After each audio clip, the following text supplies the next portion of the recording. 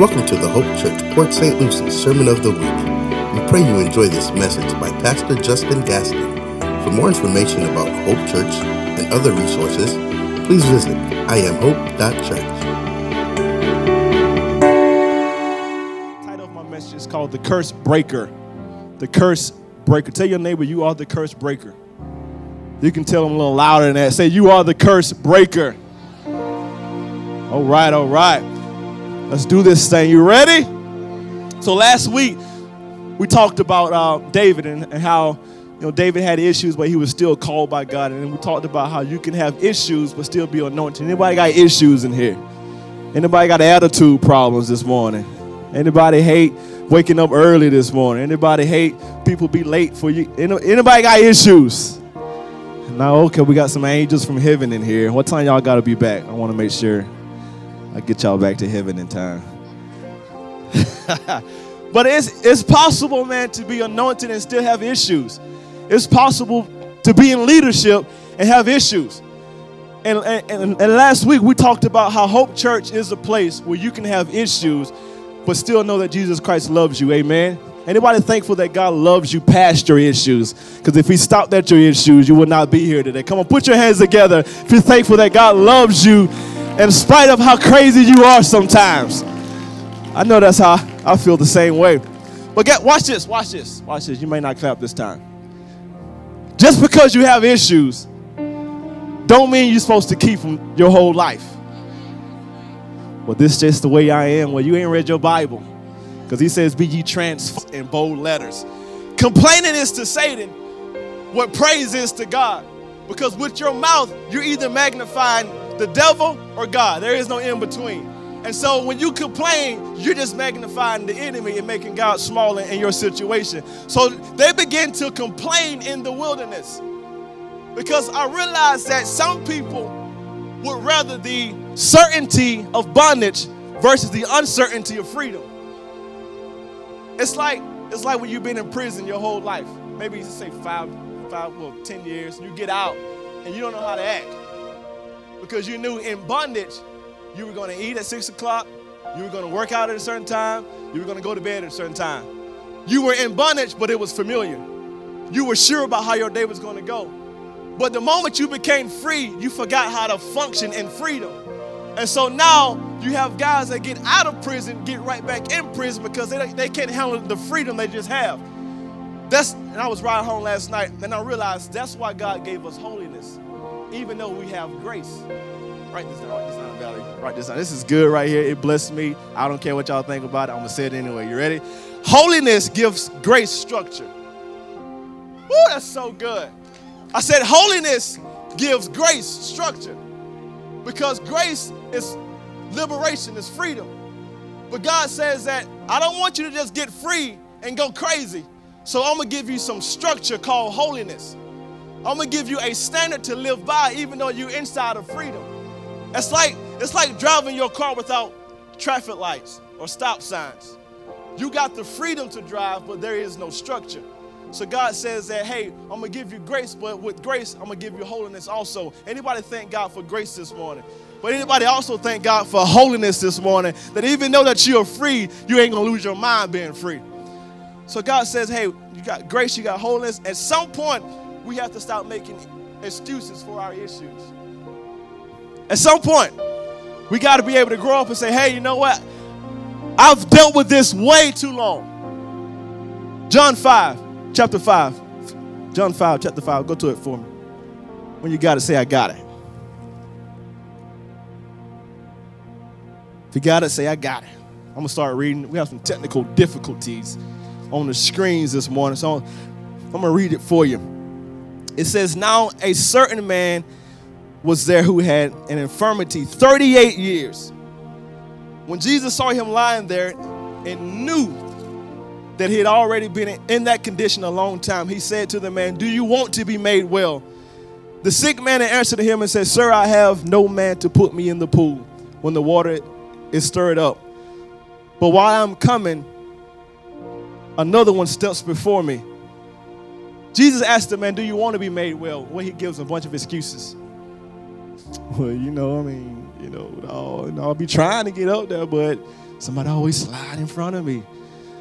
Excuses, kind of like when God says, do you want to be made well? When we give God excuses. Well, God, my bank account says this, but God says that I'm greater than that. Well, God, the doctor says this, God says that I'm greater than that. Well, my ex said this about me, God says I'm greater than that. Anybody realize this morning that God is greater than any situation that could ever come before you? He asked the man, hey, you don't realize who you're talking to right now. You don't have to give me excuses about your condition. Jesus says, I didn't come here for your excuses. I came here on the assignment to heal you. So he asked the man, do you want to be made well? He gives God these excuses. The man for 38 years has this infirmity. The word infirmity, write this down, means a moral weakness or physical weakness. And anytime infirmity is mentioned in the Bible, it's always connected to some kind of sin that he's done. He is the way he is because some kind of sin in the past. If you don't believe me, read verse 14. Jesus tells the man, he says, go and sin no more. And so the reason why he's in his infirmity because he's sinned at some point in his life. Jesus shows up the 38th year. That's so important. The 38th year of his infirmity, which means that he didn't allow the man to go into 40 years of infirmity. I'm going to teach a little bit because 40 years represents a new generation and judgment. Write that down. 40 years represents a new generation and judgment. 40 years, new generation and judgment. So what Jesus did, let's put this together. Jesus did not want the man to pass his infirmity into the next generation. So he stopped them at 38 years. He showed up just in time. Has God ever showed up just in time in your life, Hope Church? When you were about to put the gun to your head, but God showed up just in time. When you were about to take all the pills in the bottle, but God showed up just in time. When you were about to be out on the street, but God showed up. It's real quiet for a church full of people who don't realize how many times in your life that you don't even realize God showed up just in time, not just on time. He showed up just in time. He stepped right into your situation. He showed up on the 38th year. He stopped it from going into the 40th year because 40 means judgment in a new generation.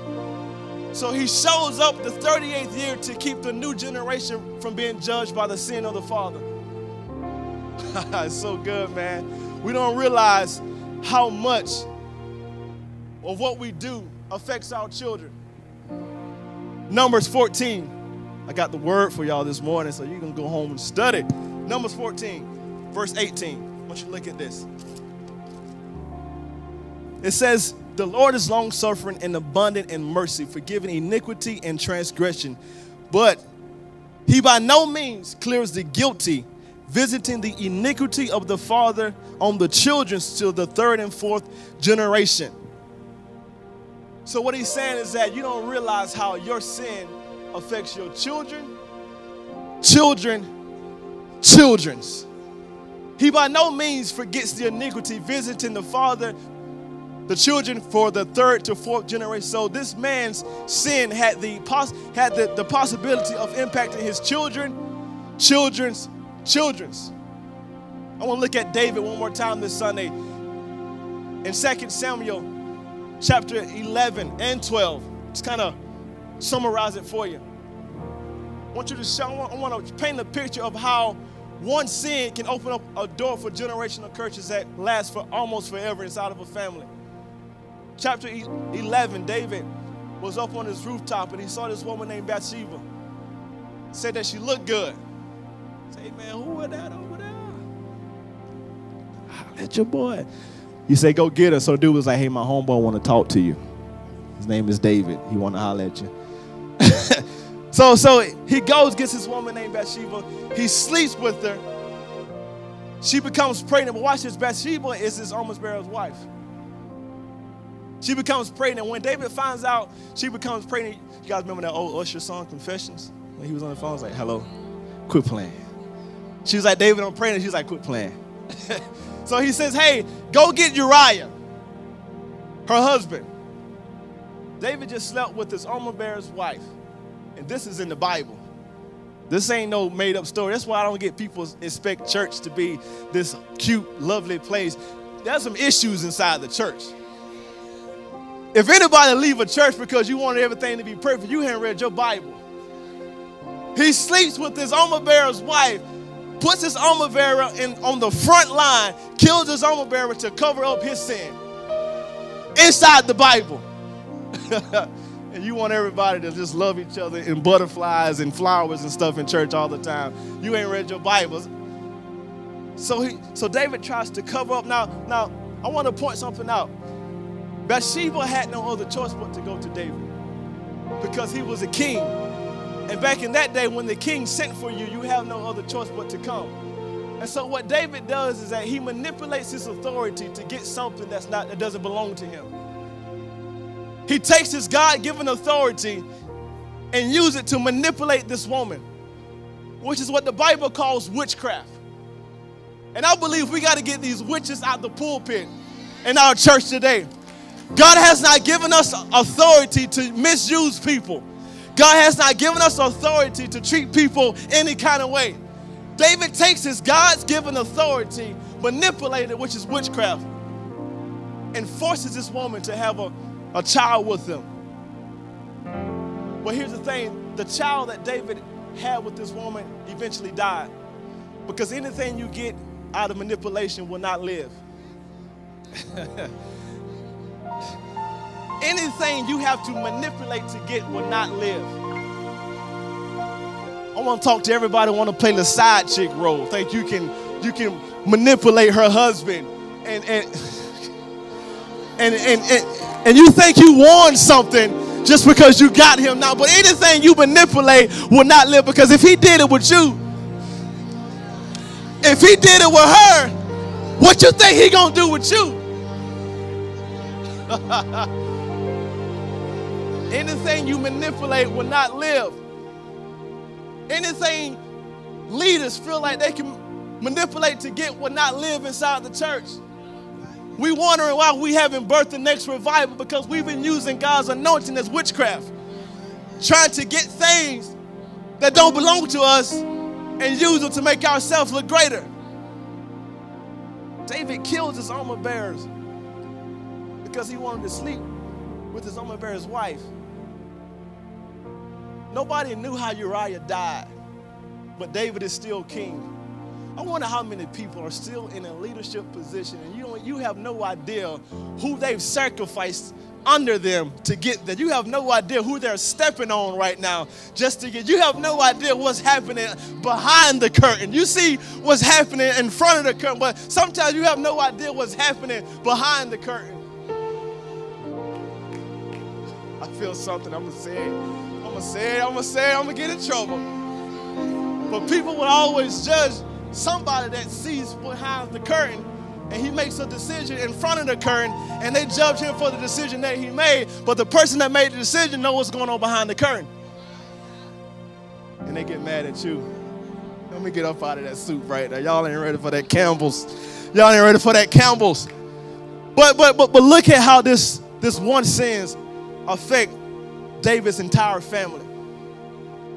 2 Samuel chapter 12. The prophet Nathan comes.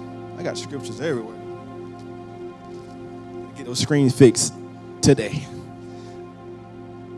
Verse 10 says, "Now therefore the sword shall never depart from your house, David, because he did what he did. Because you have despised me and have taken the wife of Uriah the Hittite to be your wife. Thus says the Lord, behold, I will raise up adversity against you from your own house. And I will take your wives before your eyes and give them to your neighbor. And he shall lie with your wives in the sight of the sun." What you did in private, God says, I'm going to do it in public so you can see. "For you did it secretly," this is the Bible, "but I will do this thing before all Israel, before the sun." So David said to Nathan, "I have sinned against the Lord." And Nathan said to David, "The Lord also has put away your sin. You shall not die." That's important right there. He says, David, God got you. You shall not die. Your sins are going to, watch 14. "However, because this deed you have given great occasion to the enemy of the Lord to blaspheme me, the child also who is born to you shall surely die. So, David, you're not going to die, but your child's going to die. Your sin is not going to have that much of an effect on you, but the generation behind you is going to have to suffer for what you did. Ooh, you thought that pornography addiction was just something you did with yourself, but you don't realize how that's affecting your son and your son's children and your son's children's children. David, your sins have been forgiven, but what's coming behind you, your child is going to die. David opens his door for generational curses to begin inside of his family. If you read all of 2 Samuel, you see how crazy David's family was. He had a son named Amnon who slept with his half-sister Tamar. And he had a son named Absalom who was mad at Amnon for sleeping with his sister. So Absalom killed Amnon. Sound like empire, don't it? Sound like Lucius in here, man. They cooking. And all these folks. I was like, what, is this empire? What is that Lucius?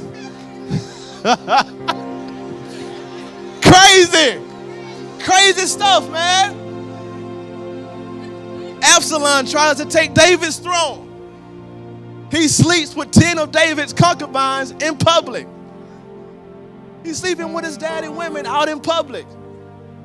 David sends his men into battle. Men kill David's son Absalom. All this stuff from one decision that David made. One decision, generational curses, opens the door for them. And they become stronger and stronger as the year progresses. And I can tell you why. Matthew chapter 12. We're going to be a smart church, boy. We're going to be some theologians in here, boy. Verse 12. Matthew 12, verse 43. They get stronger and stronger. I'm going to tell you why right here.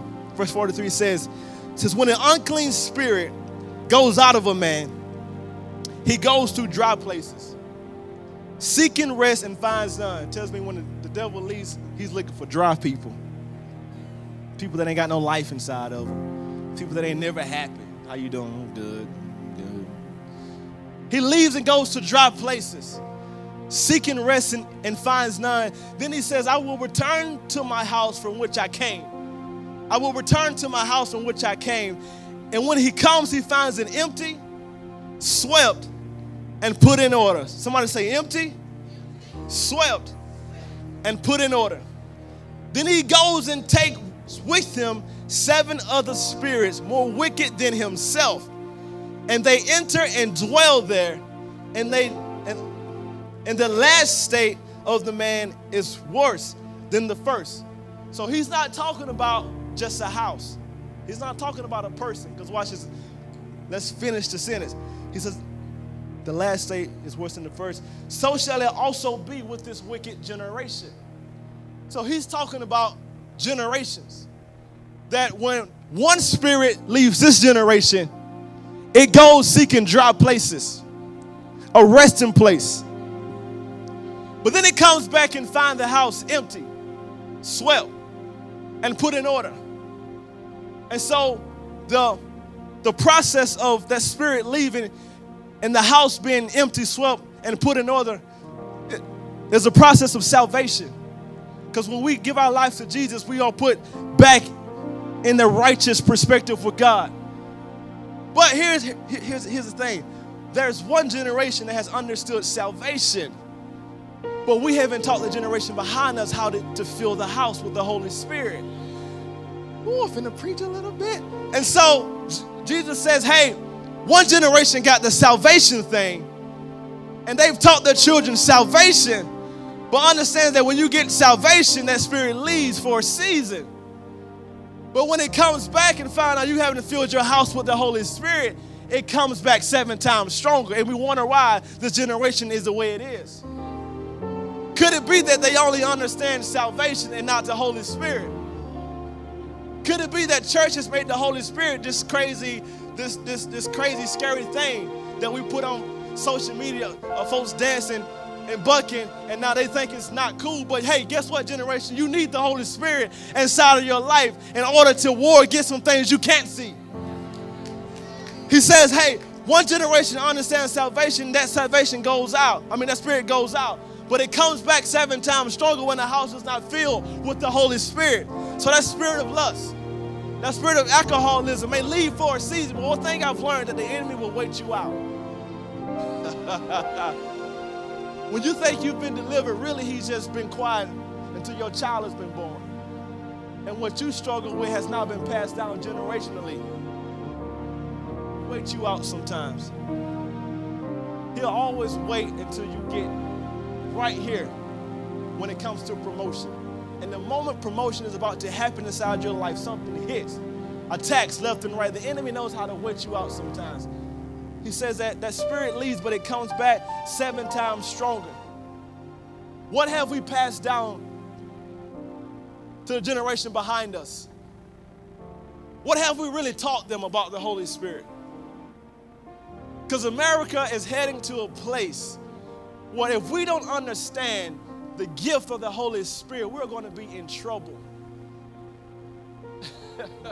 The weapons of our warfare aren't carnal-minded. We wrestle not against flesh and blood. What we see on CNN is not flesh and blood. It's a spiritual warfare that's going on. How would it make sense for me as a parent to not teach my children how to war at a level they can't see?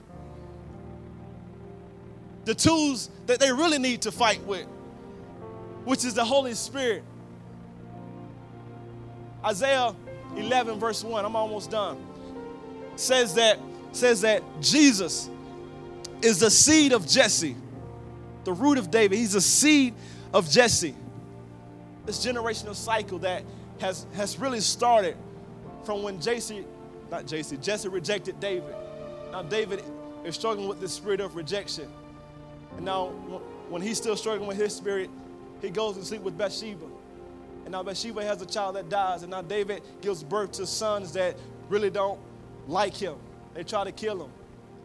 Didn't even mention Solomon with his woman addiction. He had 3,000 women. How? I don't know. Come on, man. I got one. I'm still trying. 3,000 women. But you see, the cycle, generationally. So I asked God, why did the Bible mention Jesus as the seed of Jesse? If you read Matthew chapter 1, verse 1, which probably none of y'all will ever read because it's this person begot this person, and this person begot this person, and this person begot. Let's fast forward. And Jesus was born. That's where I want to be. But this cycle continues. And I asked God, I said, why did you mention that Jesus was the seed of Jesse? And I just need your mature minds right here, because God is in everything. God says that every month a woman has a cycle. But the only thing that breaks that cycle is the seed. Ooh, y'all missed that. This side over here, I'm going to try it. I said, God, why is Jesus the seed of Jesse? He said, because there is a cycle that has been happening for years in your family, this cycle in your finances, this cycle when it comes to depression, this cycle when it comes to divorce. So the only thing that will break the cycle is the seed. There was a woman that had an issue of blood for 12 years and until she touched the seed. And what used to be a cycle was broken when Jesus stepped onto the scene.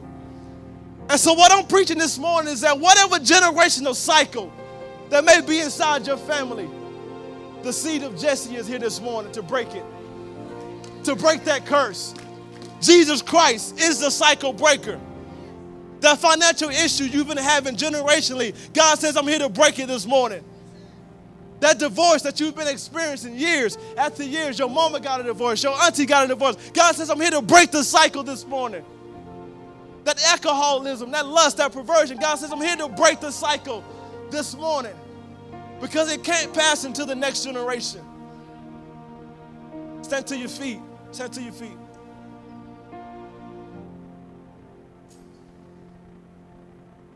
What generational curses need to be broken off your family? This is a family altar call this morning. Because there are some things trying to torment this next generation that we can't allow to happen. There are some cycles that need to end today in our families. There are some cycles of cancer in our families that need to end today. Diabetes, breast cancer, all this stuff, these generational cycles have to stop and will stop today. Anybody believe that? Anybody believe that Jesus Christ is here to break the cycle? Come on, close your eyes, close your eyes. Let's just worship a little bit, God.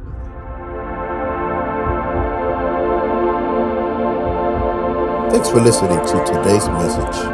We hope that you are blessed by God's Word. To find out more information about Hope Church or to financially partner with us to continue sharing the gospel, please visit iamhope.church.